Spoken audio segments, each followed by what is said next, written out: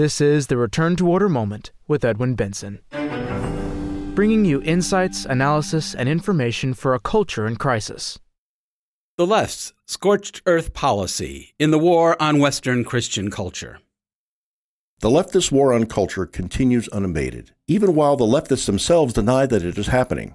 All around us, we see the wreckage of cultural institutions that were once thought to be unassailable.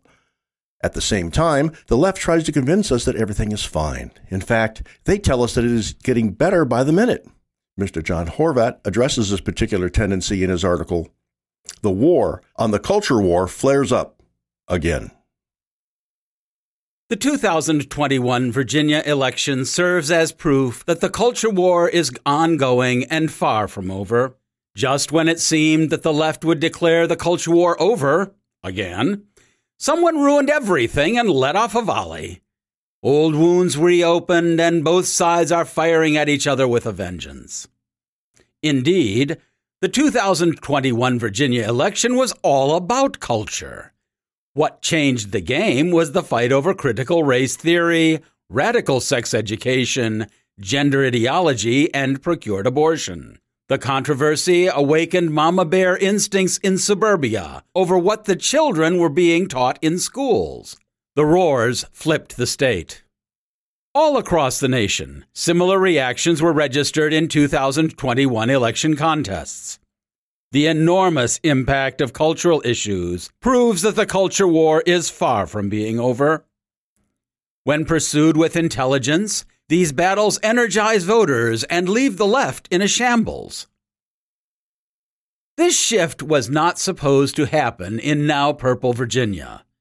Thus, the 2021 elections teach vital lessons for those engaged in the culture war.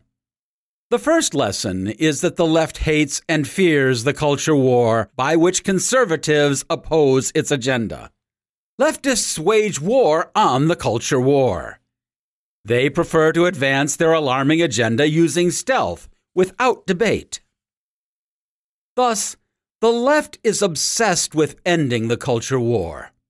Over the last decades, liberals have tried to disparage the culture war as a throwback from the 90s. They have often declared the war over and call upon conservatives to accept their defeat and move on.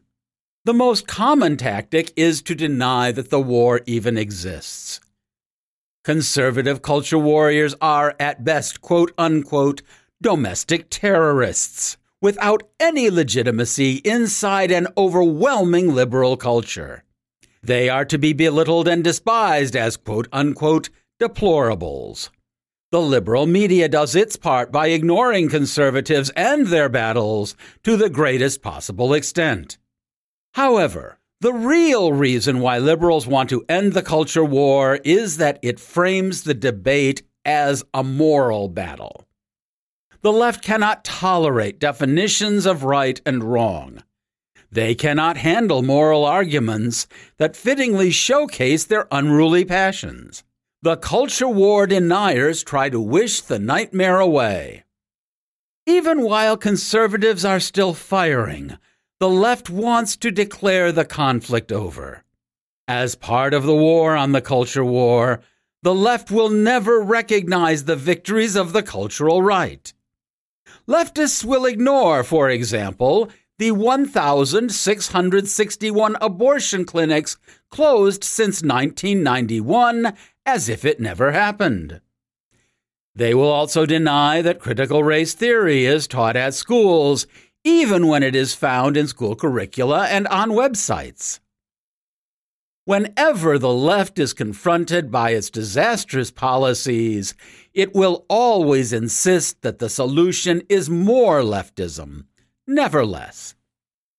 The latest liberal tactic is to turn cultural or moral issues into racial ones.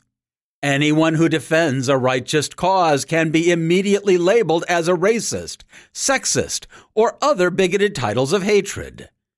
Critical race theory is reduced to a school issue, not the major paradigm shift that it is.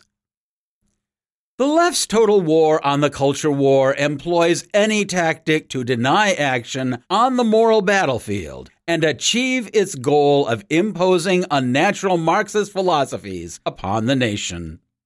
One more important lesson from the 2021 elections is that cultural issues matter. Conservatives need to be convinced that addressing cutting-edge cultural issues can lead to victory. If well presented, these issues deliver success because they address deep problems within the souls of countless Americans. They represent legitimate anxieties about the future. The culture war has kept these issues alive and before the American public. In election after election, the moral conservatives, with their powerful pro-life voting bloc, have come to the rescue of moderate Republicans who promise everything but deliver next to nothing. The power of these issues has proven itself despite the lack of support from the liberal establishment. Unexpected victories like those in 2021 show how effectively they contradict the supposedly prevailing liberal narrative. The irrational ravings of leftists in the face of these victories show their despair and exhaustion. If the culture war is ineffective, the left has not gotten the word. Its paranoia reveals weakness, not strength. The final lesson is to remain engaged despite all the setbacks that appear. Indeed, some conservatives also want to declare the culture war is over. Author Rod Dreher claims the levees holding back bad culture are broken, and conservatives would best build arks of refuge to ride the waves of the oncoming storm. His Benedict option calls for a conservative strategic retreat to regroup, thus surrendering the battlefield to an enemy that is in even worse shape and exhausted. Events like the 2021 elections show that the battle is far from over. It is a war of wills. The only real option is to remain engaged in the culture war that the left hates and fears.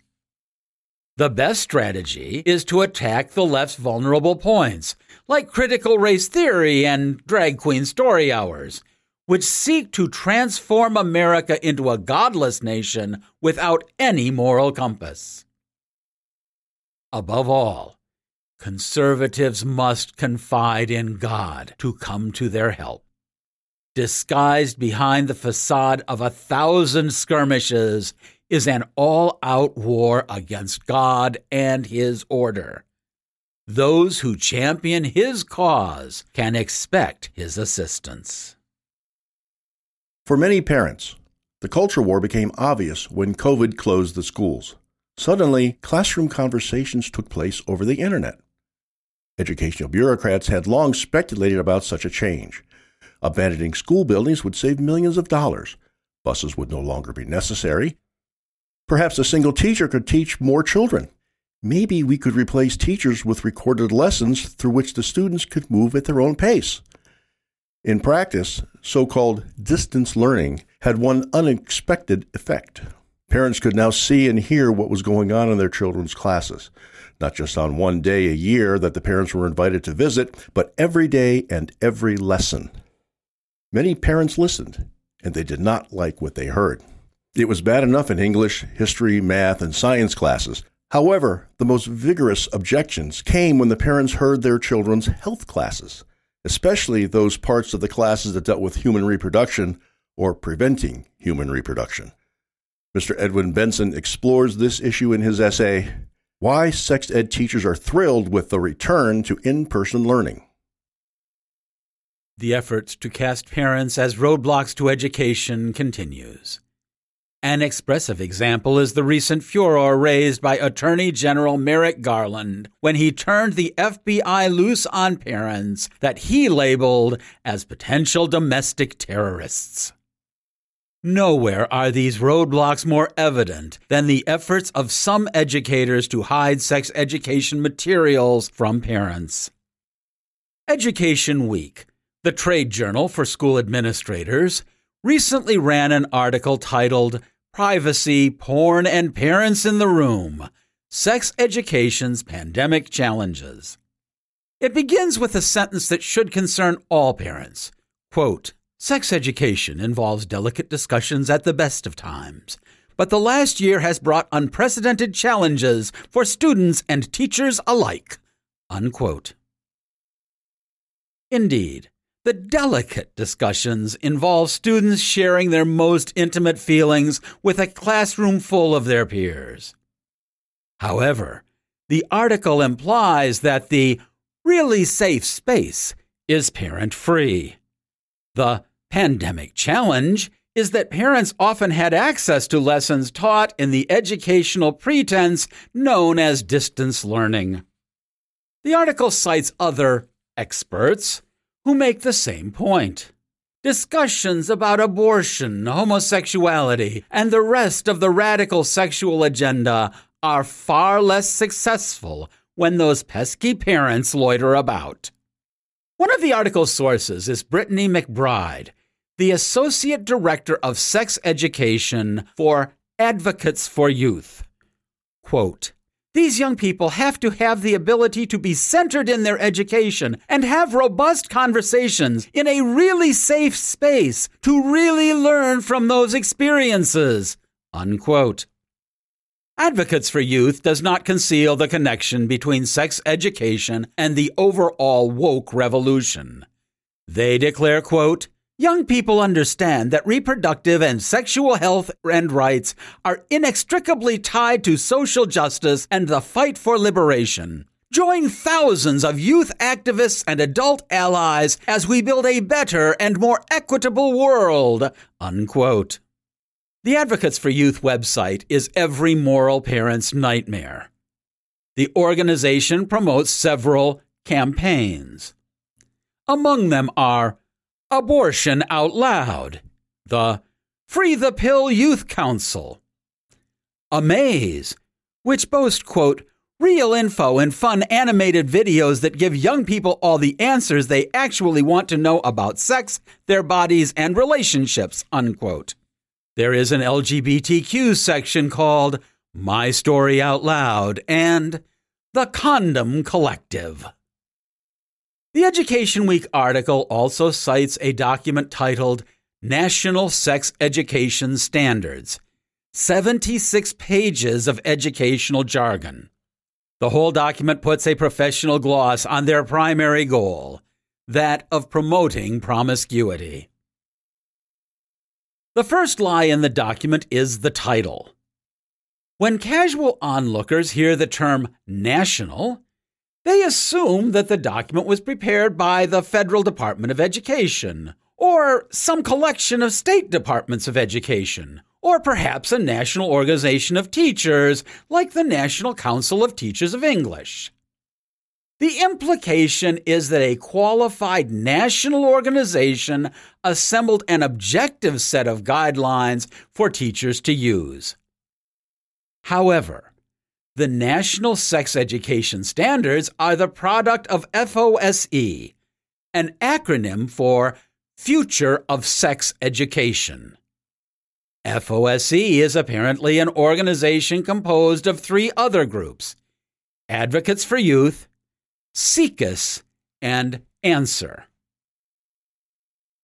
SECUS is short for the Sexuality Information and Educational Council of the United States.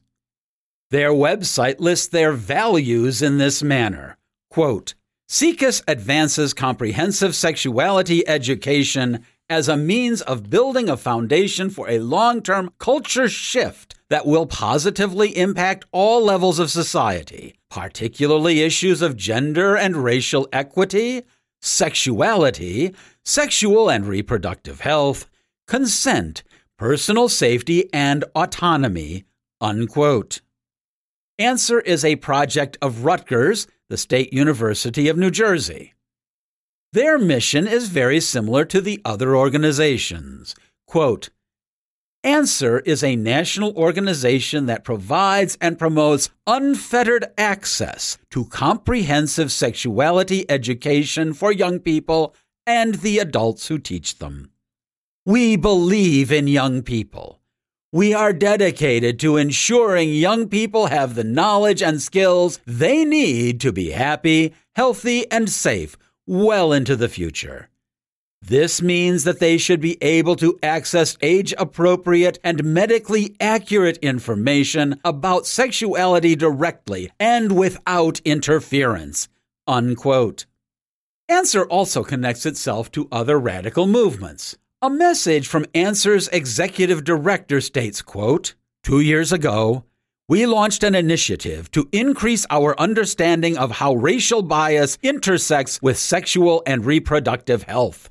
We have spent time together learning and unlearning to build a foundation in which we would center racial and reproductive justice in our work." Unquote. Thus, these national standards are only national in the desire to subject all America's children to this radical vision. So-called sex education is only the hook to separate the kids from their quote-unquote repressive parents. Once freed, they are ready to receive the entire woke package. The background and visions section of the standards is more circumspect than their creators' websites. Here, there is no linkage to radical campaigns and projects. Since a wider audience might view this document, the message speaks of freedom and opportunity. Quote, "Quality sex education goes beyond delivering information. It provides young people with opportunities to explore their own identities and values, along with the values and beliefs of their families and communities. It also allows young people to practice the communication, negotiation, decision-making, and assertiveness skills they need to create healthy relationships, both sexual and non-sexual, throughout their lives." Unquote. Page 3 of the standards lists the contributors and reviewers. Indeed, no one claims a connection to the U.S. Department of Education. Only 2 are employees of state departments of education, and one of them is retired. 6 are college professors. 3 are consultants. There is only 1 local official from the District of Columbia Public Schools, and the only grade school teacher works in a private school in a Philadelphia suburb. The other 23 contributors represent various foundations. They read like a list of the usual suspects, including Planned Parenthood, Gender Spectrum, the American Sexual Health Association, and the 3 organizations discussed above. Notice the absence of anyone who might bring a more traditional moral tone. Anti-abortion organizations are absent. There are no ties to organizations connected to religious groups. No one represents a parents' organization, even usually liberal ones like the National PTA. These standards reflect the people who wrote them. A typical example states that, quote, "By the end of 2nd grade, students should be able to explain why it is important to show respect for different kinds of families. For example, nuclear, single parent, blended, intergenerational, adoptive, same gender, interracial." Unquote. There are also numerous mentions of intersecting identities, as well as gaining and withholding consent. The contributors did pay lip service to the idea of refraining from sexual activity, and parents were listed as possibly trusted adults. Such language gives school administrators a little cover from inquiring parents. Perhaps there would be less cynicism if advocates for youth's campaigns included communicating with parents or modesty and abstinence. The COVID crisis opened the eyes of many parents who were unaware of what their children were taught. Now that most students are back in school, parents should be very skeptical when educators tell them that, quote, "Our program is in line with national standards," unquote. Always ask for a copy of the standards and examine them closely. Despite the Attorney General's assertions, parents have the God-given right to know what schools are teaching their children. A couple episodes ago, the Return to Order Moment looked at the leftist attack on classical music and birdwatching. Today, we conclude this episode with a similar tale in which the leftists take on another cultural institution previously dominated by liberals, in this case, the world of fine art. Mr. Benson exposes this leftist absurdity in his essay, When Radicals Turned on Centrists at the Chicago Art Institute. The Art Institute of Chicago is a world-class grand art museum. It has a magnificent collection of over 300,000 works of art. The museum sits on the shore of Lake Michigan, in a building dating back to the World's Columbian Exposition of 1893, which celebrated the 400th anniversary of Christopher Columbus's discovery of America. For years, 82 volunteer docents made regular trips downtown to share their love of art with the public. A docent is a trained volunteer guide whose expertise turns a quick museum visit into a meaningful experience. Each docent received 18 months of training, followed by regular meetings to keep updated. In addition, they spent countless hours with visitors and school groups explaining the museum's art collections. In return, they enjoy the appreciation of those who shared their commitment to the museum and experienced the joy of imparting knowledge. On average, the docents logged 15 years of service.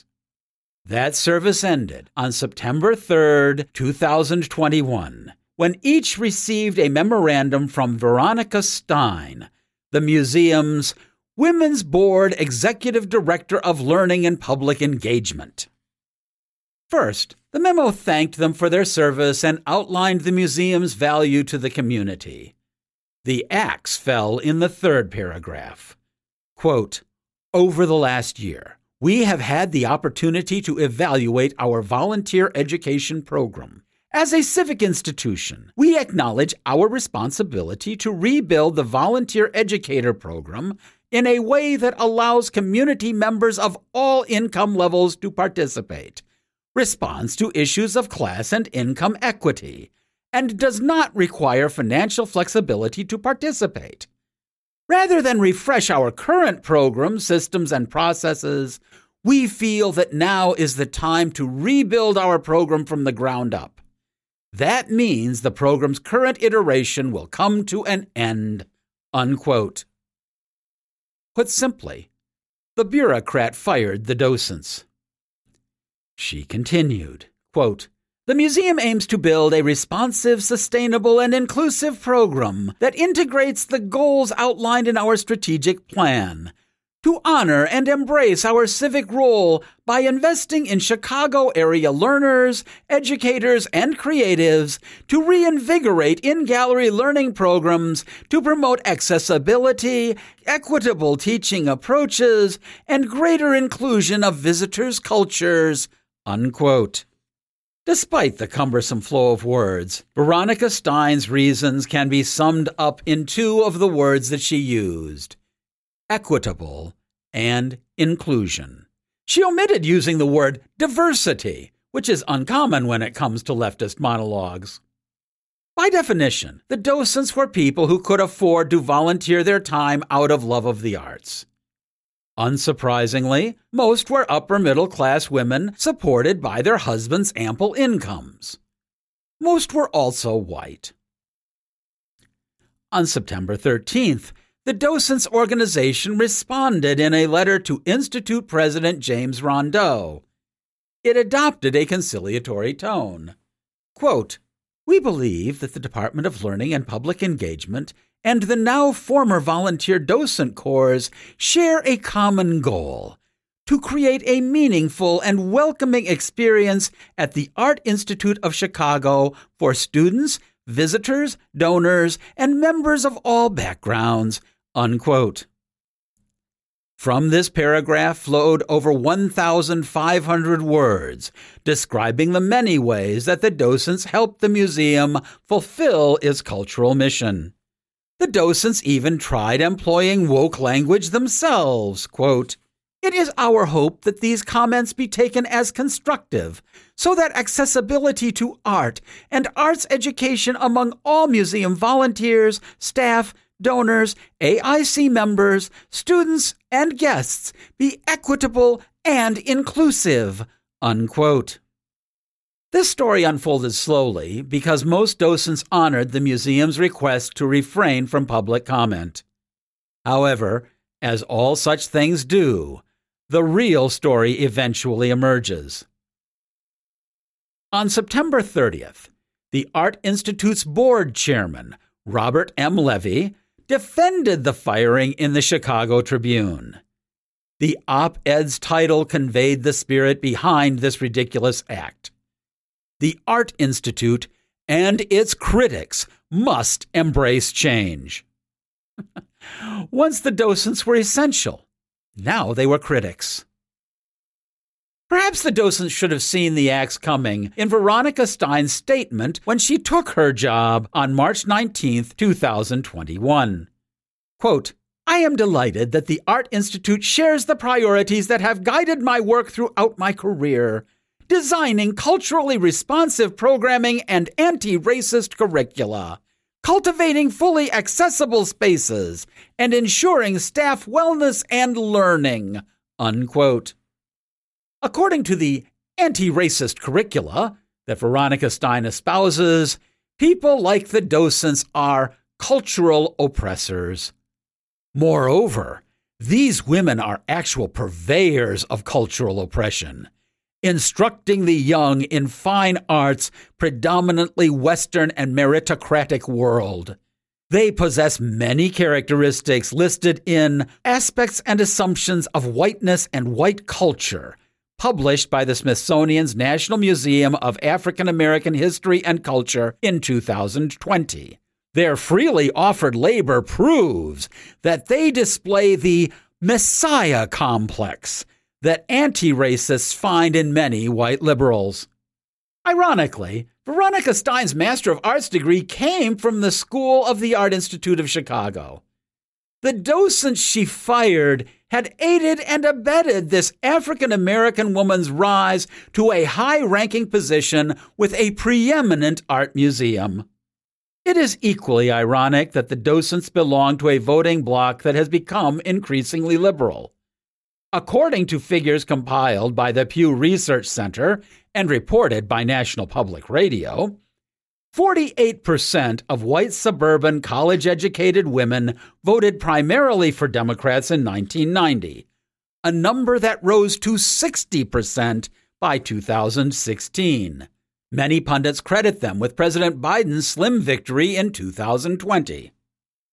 In 2016, the political analysts at 538 explained the political activity of white suburban women.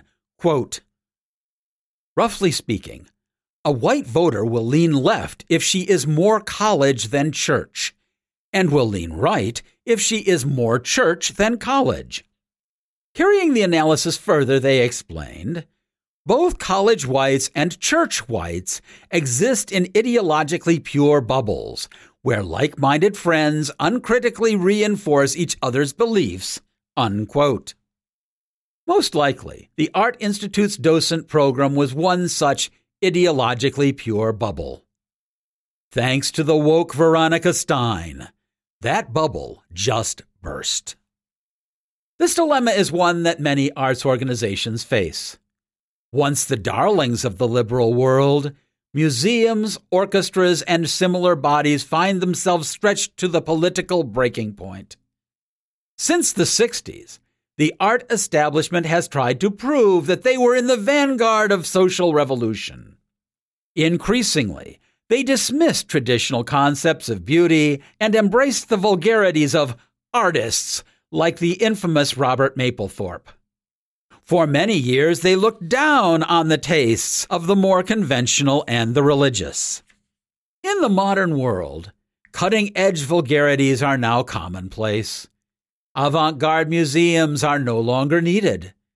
Their one-time friends abandon these liberal bastions as representatives of the Western culture that the woke oppose. The cultural Marxists that promote woke ideology do not care about art. They want to move toward an egalitarian society where there is no room for any excellence. They do not want to promote art appreciation, but to destroy beauty. The unity of cultural Marxism with critical race theory makes sense because they both seek to create class struggle and destroy the social harmony that would exist in a genuinely Catholic society. This concludes the leftist scorched earth policy in the war on Western Christian culture. Thank you so much for listening. Return to Order, of which this podcast is only a part, strives to be a source of light in a dark and disordered world. Your prayers are appreciated. If you have enjoyed this podcast, we ask you to subscribe and give us a 5-star rating with the service through which you are listening to it. Increased subscriptions and high ratings mean that more people will be directed to the Return to Order moment when searching for new podcasts. So by rating us, you can help the Return to Order be more effective. In addition, subscribers gain access to all the previous episodes of the Return to Order moment. We would also like to recommend the book which spells out the motivations behind our work. Mr. John Horvat's book, Return to Order, is available as a free download through our website, www.returntoorder.org, or in printed and recorded form through our bookstore. All rights are reserved. Copyright 2021 by the American Society for the Defense of Tradition, Family and Property, TFP.